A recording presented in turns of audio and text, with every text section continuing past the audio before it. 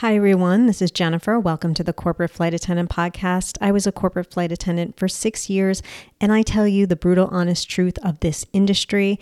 So far, I've given you 70 episodes and over 3 years of free content. So please support this podcast by purchasing my CFA ebook. And if you enjoy it, please give me the best rating that you see fit on Amazon. Also, give me a 5-star review and rating wherever you listen, including Apple Podcasts. And you guys have just been killing it for me on Apple Podcasts. Thank you so much. And remember Spotify as well and all the others. To rate takes less than 10 seconds of your time, and to review takes less than a minute. And what I'm telling people now to do is, if you have more members in your household, your partner, your children, grab their phones, just hit play for a second on one of the episodes, and then you just simply rate. You do 5 stars. And so if you have 4 people in a household, that would be awesome for me. That's a new thing that podcasters are telling people to do, and I think it's smart. And always remember to hit the follow button so new apps pop up on your podcast player automatically. Today, I will be dissecting an episode of the TV show Billions. You can watch Billions on Amazon Prime. I am discussing Season 7, Episode 4, Hurricane Rosie. Please note, for Billions fans, if you haven't watched this episode, there will be spoilers. Why I wanted to cover this episode of Billions in particular is it's very realistic. I watched it with my husband, and he gave me some really good feedback about the episode. Remember that he is a pilot. He's been a corporate pilot for 40 years, so it's nice to hear his perspective on it. And you can also encounter this situation as a CFA, which we're going to talk about a little bit. So let's go. To give you some context into the world of the TV show Billions, Chuck Rhoades is one of the main characters. He's played by the great actor Paul Giamatti. And Chuck Rhoades is the U.S. District Attorney of the Southern District of New York. In other words, he charges major corporate raiders with crimes. For those of you who follow the Housewives franchise on Bravo, it's the Southern District who indicts all the housewife stars who've gone to federal prison. Basically, if you guys don't know, you cannot fight the Southern District. Why is that? It's because all the lawyers and all the judges are friends. They've gone to law school together. They've been working together for the last 20 years.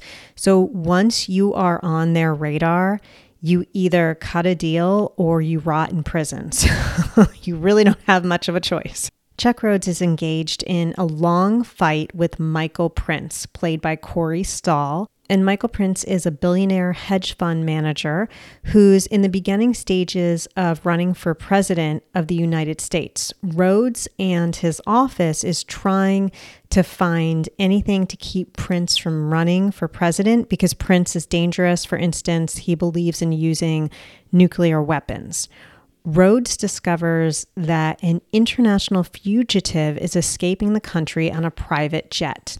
The fugitive's last name is Liu, and he is wanted for a crypto NFT scam. He is the son of an Asian billionaire who has the same name as him. Rhoades discovers Liu's name on a flight manifest, and this is why the manifest is such a big deal, because if you have a situation like this, what happens is the Department of Justice, that's where Chuck Rhoades works for, they can call up the FAA and they can get all these flight manifests and figure out where the fugitive is, what private jet, what commercial airline, all of that. Liu is on one of Michael Prince's private jets, and the jet is in air and flying back to Asia, where the fugitive is from, but the jet is still in the U.S. The Department of Justice, or DOJ, remember Rhoades, or Chuck Rhoades, is in charge of the Department of Justice. He asks his staff for background on the pilot to see if he can cooperate with him to land the plane. That absolutely could happen. Rhoades then alerts the FAA that the DOJ has a warrant for Liu's arrest. Liu is now considered a federal fugitive. Then the FAA will notify the pilot in command, or PIC, of the mandatory return to the point of destination. In other words, the pilots must turn the plane around and land it back in New York. The FAA reaches out to Michael Prince, the billionaire who owns the jet. They order him to land his Bombardier. It is explained that Lou's father is a billionaire friend of Prince. Lou's father asked to borrow Prince's jet because his had a quote-unquote mechanical issue. Prince's right-hand man explains this is a courtesy amongst friends. They offer this courtesy of borrowing jets to Lou's father and other billionaires or wealthy business associates with private jets and vice versa. The guest pays for the gas and the crew. And this is absolutely true. I mean, among us peons, we have no sense of this, but this is a true thing with these wealthy that own the private jets. Absolutely. So the guest comes on, pays for the gas, pays for the crew, almost does it like a charter, and they can do it for you as well. So just know that. It's always interesting because you even think in terms of cars, and I wouldn't let anyone borrow my car because of insurance reasons. So for me, it's such a foreign concept, but for them, it's just, I guess, something you do. Prince then calls the PIC directly. This is true. The owners can absolutely call the PIC on their cell phones or they could text.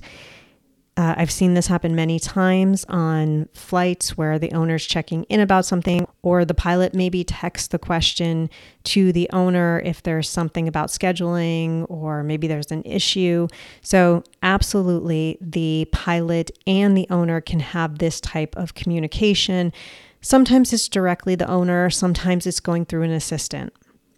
Prince then asks the PIC who's on the plane, and the pilot says one passenger, Lou, age 22.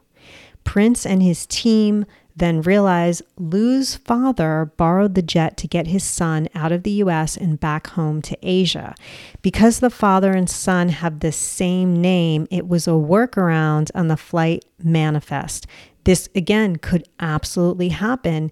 And this is why the pilots, the broker, and or the management company collect all of the passengers' information, not just their name, because it could be a junior, it could be a senior, it could be a junior, a triple, a trip.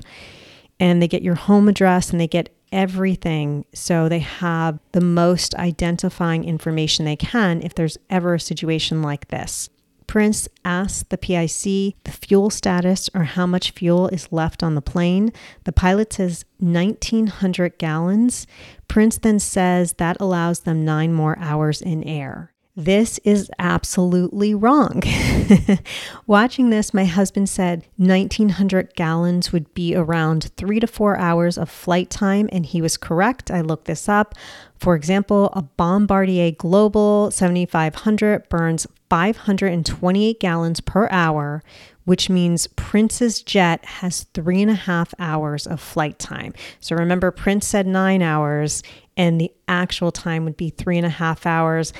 Listen, I'm a writer too. I understand the writers of billions. They can only dot so many I's and cross so many T's. I get it. When you're writing something at this high of a level, there are certain details that may be overlooked, understandably so, but the rest of the episode, they do a really good job. Yeah, this is just one thing where it's interesting. They were incorrect on that.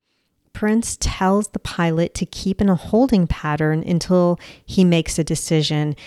And this is an issue legally. Prince did not order the plane to land as was instructed by the FAA. Prince's team says to ground the plane or he's aiding a fugitive, but Prince says that he and Lou's father make billions together and they're trading partners and friends. I love how he says friends last.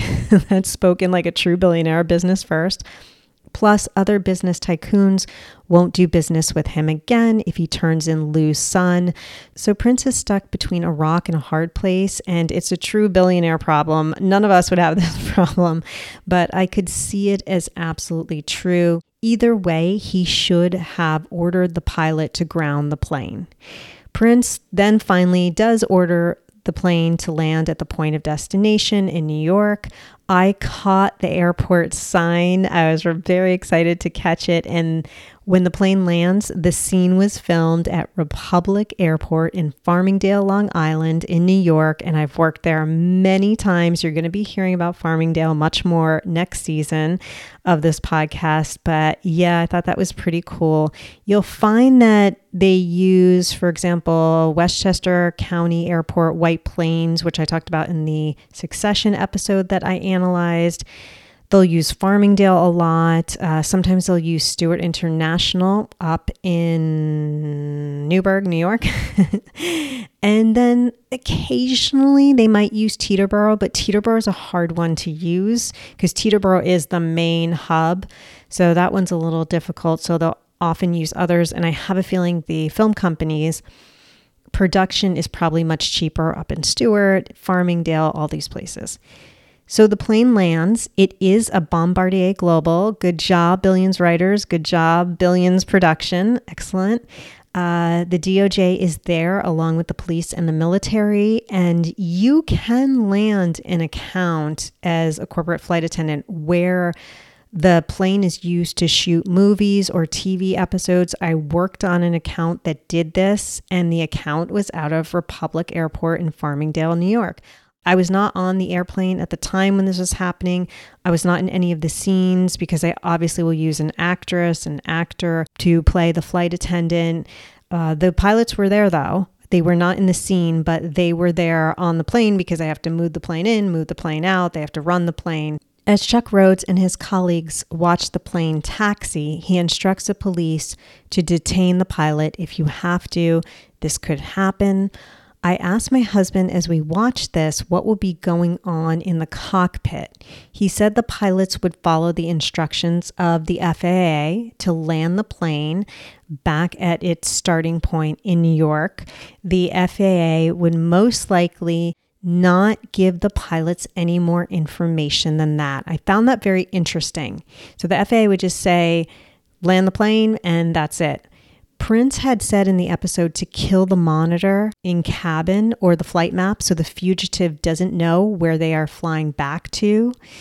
I could see that happening. If there's a flight attendant, that would be your responsibility. The pilots would not go into cabin and do that. That would be something they would tell you to do, and you would have to do it.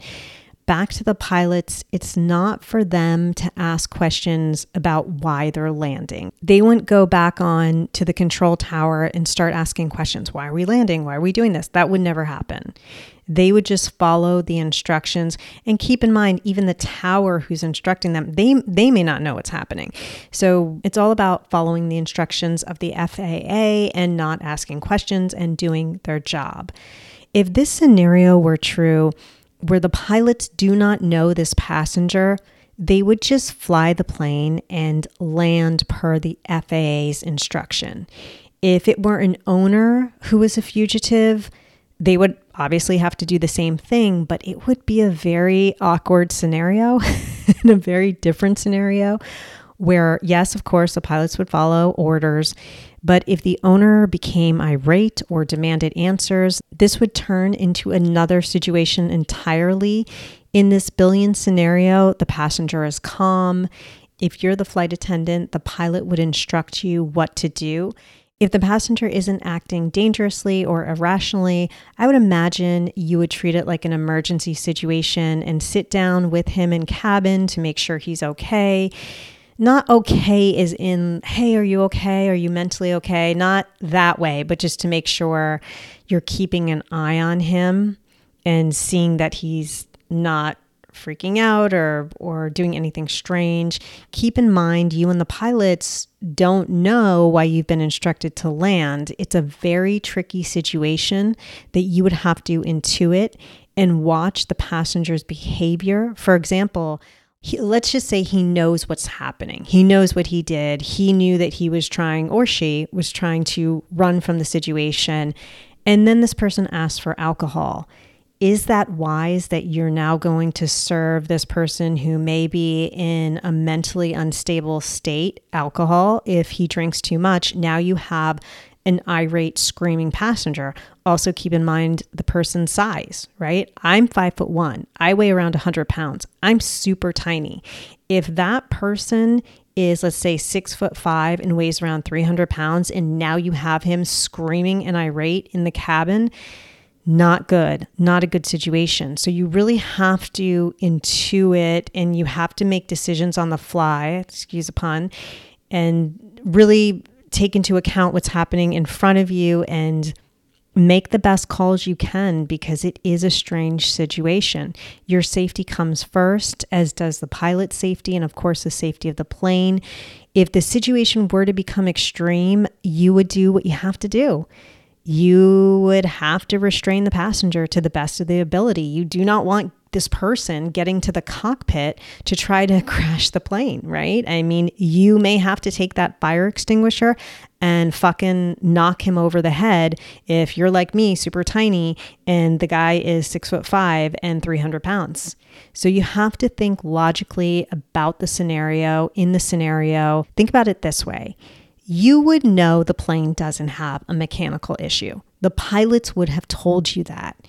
And the pilots and the passengers aren't sick. So nothing looks wrong. Most likely you would know something is very wrong in regard to just why you're landing, but you know it's not for normal logical reasons. Because if the FAA is ordering the plane to land and you get that information, then your mind is going to be wandering. Anyone's mind would. What if you have a good relationship with the owner and they delve into a massive breakdown? What if they start crying? What if they freak out? What if they lock themselves in the bathroom? Honestly, that's the best scenario, if they lock themselves in the lab and they refuse to come out. Well, that's not your problem. That's the problem of the military and the police when they come on the plane. So this scenario can go many different ways.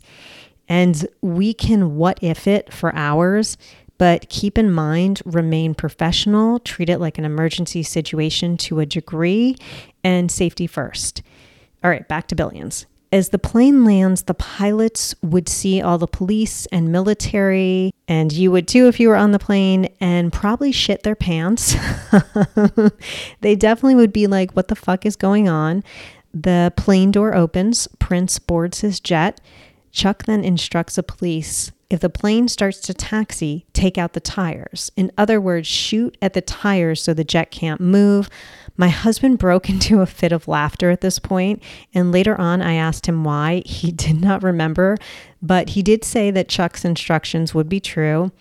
I think the way Paul Giamatti said the line, that made my husband laugh. And also everything is so heightened for TV drama. I think it was just the tension of the TV moment.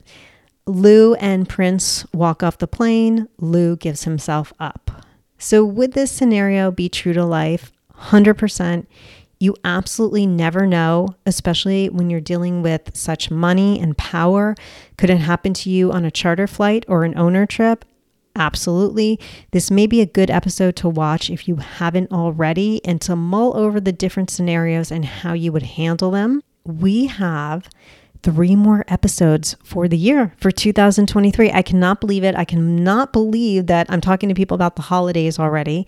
Next episode, I'll be talking about burnout part 2. If you want to keep your job, how to deal with human resources and your pilot boss, because in the first part of the burnout, the first episode I did on that, it was more like, hey, if you want to quit your job, here's what to do. Now, here's what to do if you want to keep your job. So that'll be the next episode. On December 15th, we have an interview with a hospitality expert that you will love. She is also an Amazon bestselling author. And to close out the year on December 29th, I will be doing an end of year recap, and I'm discussing the juicy details of next year on this podcast. I think you'll like the big change I'm going to make. It's going to be really interesting. The next episode will drop on Friday, December 1st, 2023. Until then, happy flying.